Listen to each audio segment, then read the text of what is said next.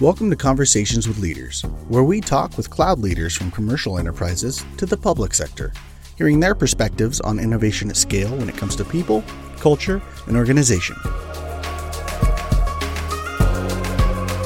So I'm here with Henk Coenen. Coenen? Yes, correct. Okay, very good. Thank you. Thank you for joining us for a Conversations with Leaders series. And I'm so excited to have you here. So can you share a little bit about your background and NXP? Yeah, first of all, thanks for having me. My name is Henk Coenen. I'm located in the Netherlands, working for NXP Semiconductors, and I'm heading a Cloud Center of Excellence in NXP. And quite excited on that one because I started just in that role 3 months ago. Okay. And it's really exciting. So tell me about this Cloud Center of Excellence. Where are you going with this, and how do you see it? Now, if you look at NXP, NXP is really, NXP Semiconductors is making semiconductor devices and really focusing on the edge computing as it is called today. Okay. In the past, it was called the Internet of Things or the smart world or whatever you call it. Yeah.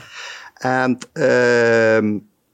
those devices, they obviously sense, they learn and they act, but they have to interact with the cloud.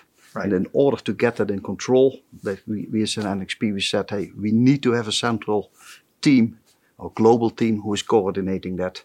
One from a risk perspective, from an enabling perspective, and obviously from an innovation perspective. Got it. Yes. So speaking of, okay, that's a great role. So speaking about innovation, what's the most exciting thing you're working on right now? The most exciting thing, now that's obviously working together with the business. Yeah. It's not focusing on, let's say, migrating the traditional IT applications and lift and shift them to the cloud. That is not the focus. It's really to work with the business together to enable new products for NXP by enabling that in the cloud.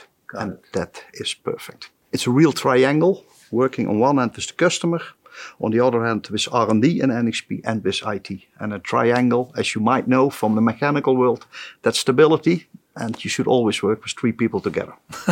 Okay, I like it. So how do you inspire innovation then in this triangle, in this world that you're creating?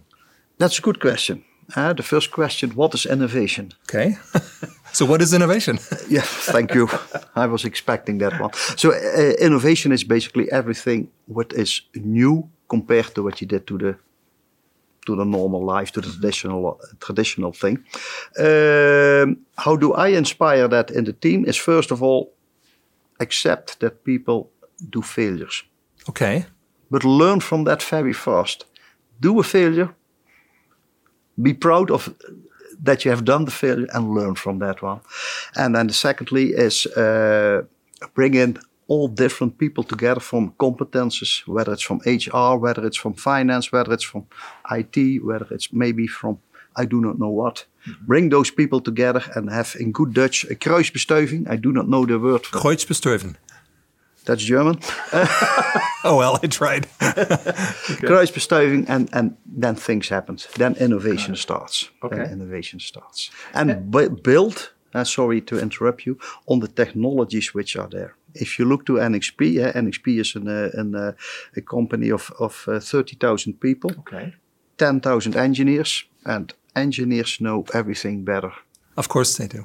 That is their role. So, but you have an engineering culture that's solid and ingrained in everything. Exactly. And you should also convince those people that use what is out there. If you look to Amazon, they bring a lot of new, we heard it during the keynote, all the new things they bring on machine learning. Mm-hmm. Why should you think about machine learning yourself and not use what is out there? That is the real challenge. Interesting. And in a strong engineering culture, how do you get to the point where you can actually say failure is okay and I can learn from it? How did you make that transition? That's a really good question because that's a tough transition because who is going to admit that he made a failure? Mm-hmm.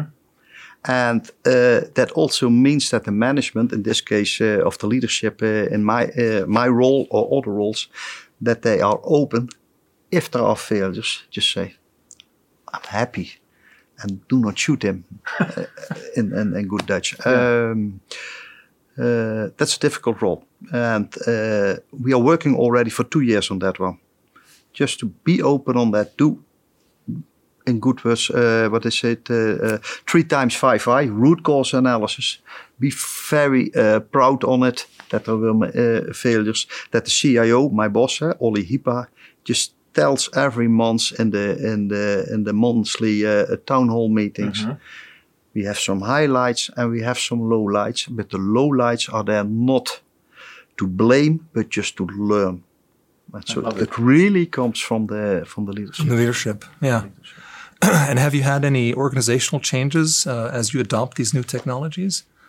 Yeah, what we did, so in the past, we had a development team and an operational team, mm-hmm. and a big wall in between, and now obviously it's black and white. Uh-huh. And we brought those teams together. So we went from a project organization to a product organization. Wow. Okay. And we very rapidly learned, because when we made that move from the organizational change, the people who were working in development, they said, oh my God, so I will be called in the weekend if something goes wrong. Yes, you will be called in the weekend. But after, let's say, 2 months, the major problems were solved because they immediately know how to solve it and they focus on the right topics. And that is essential. Bring those people together. And did you see a quality improvement because of it? Because if I'm getting called at 3 a.m, I'm going to try to make sure I will never get called in the morning. Exactly. So if you look at it from a stability perspective and a performance perspective, it was an enormous step up. An enormous step up for the end users. And it was beautiful. People are also happy, by the way, because also even the developers now know what is really going on in operations the other way around. Okay. So that's a big step. And so when you've gone through these changes, obviously you did this because you want to get faster, right? You want to have maybe better resiliency. So how do you deal with this new pace of innovation? Because you're going a lot faster than before. Has that changed how you do business and how you operate? Just to understand your question well, what do you mean innovation, bringing in new IT services? For instance, right? But also for taking product ideas to market faster. Just that change in pace? Yes, that's definitely changing in pace. So first of all, I'm in the IT organization, so we are bringing IT services to the internal NXP community. That's our end users. That goes much faster, but on the other hand, it goes also with less disruption. Oh. So in the past, when we brought in a change, we had sometimes 2 to 3 days recovering period, and that is gone. So the change now happens either in the weekend or on Friday afternoon or on Wednesday afternoon, whatever. We plan for the change and there are no disruptions anymore. I could even say that for 90% of the changes which we are doing, they go disruptless. And that's amazing. That's quite good. That's quite good. And what I mean with disruptive, that there is no downtime anymore, planned or unplanned. And purely by bringing the development teams and the operation teams together. So obviously this transformation that you went through, was that embraced by everyone or was there some difficulty in getting there? What was the journey like? If you're talking about the change program, it was a tough one. Okay. It was a tough one. A number of teams, they were very open to that. Mm-hmm. And it has nothing to do with the age of the people. And sometimes I say, hey, more senior people, they are against it. Mm-hmm. But it had more to do with the willingness of the people to make it happen. That they, I always try to make an analogy to the 30s when it went very bad in the economy. What did they do in the US? Let's build the Empire State Building. Mm-hmm. Let's build something big, something to look to in the long run. If the team see, hey, this is the long-term ambition where we are looking for, and the management supports that, then they go for it. Some people were a little bit reluctant because they had the feeling that if we move in this direction, that they would lose their jobs. Right. And how did you get them over that fear? At the end of the day, it's just continuing because I strongly believe at the end of the day, nobody loses his job. Right. Maybe his job will change in terms of payrolls, that he will move to an outsource center. Mm-hmm. But in my total career, I have never seen that I had to make somebody redundant due to the fact by moving to another way of working. If he or she does not perform, that's not a discussion. Of course. That's not a discussion. But I have never fired somebody. And by just making that clear to people, that it will not happen. And you should convince and just talk to people. And sometimes you have to bring them in other roles. Right. It's very important that you change the teams very rapidly. I'm a strong believer that you should have every 4 to 5 years another role. When I started my first when I started at Philips Research, that was a long time ago, then I had to come in. And probably we are at the same age, but I had to come in and then I had a handshake with HR. And the first thing HR was telling to me, "Hey Henk, welcome in Philips Research. Within 5 years you have another role." And I was coming in that company, was thinking, hey, I have a role for lifetime. Right. And that was a big message for me. So always a good message. Yeah. And now strong believers switch every 5 years to a new role. Whether that role is another team and doing the same assignment, or whether it's a complete new role, that's another thing. But that's really important. That's really important. Obviously, growth is top of mind for almost everybody, the CEO in particular, right, and the CFO. But how do you communicate your digital policy and your strategies as a lever for business growth? How do you communicate that into the organization? And in this case, particularly to the senior management. Mm-hmm. Well, the CFO is obviously, where is he interested in? Hey, on one hand, can I make more revenue? On the other hand, can I increase the margins? Yeah. So if you look from a digital perspective, and for instance, in this case, to Amazon, and working with Amazon, you can digitalize your operations. Mm-hmm. And digitalize your operations basic means reduce your operational costs, so increase your margins. And that is then, the CFO is always in favor of that one. If you can reduce money, go for it. Do it. He is happy. When you would like to go create more revenue, and especially SIT, by introducing new business models, mm-hmm. The only thing, if you go to the business and you go as IT alone, it does not work. Right. You should always go, in the case of NXP, together with the product lines or the R&D community and IT, make a joint story. We believe that we are going to make a business in this area, mm-hmm. and therefore we need IT, and therefore maybe we need cloud computing or what have you. Mm-hmm. Mm-hmm. That is the real story when you go to the CFO. Go jointly to him, IT and the business together. And let, in preference, make the business the storyline and not IT.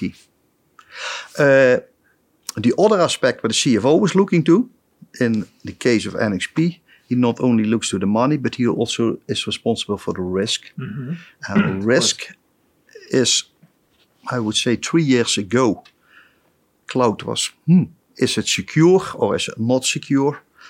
I would like to make a statement that in these days, the cloud environments, whether it's Amazon or Azure or Google or what have you, is maybe as secure as our own data centers. I'm not going to say that they are more secure, but you can read between the lines.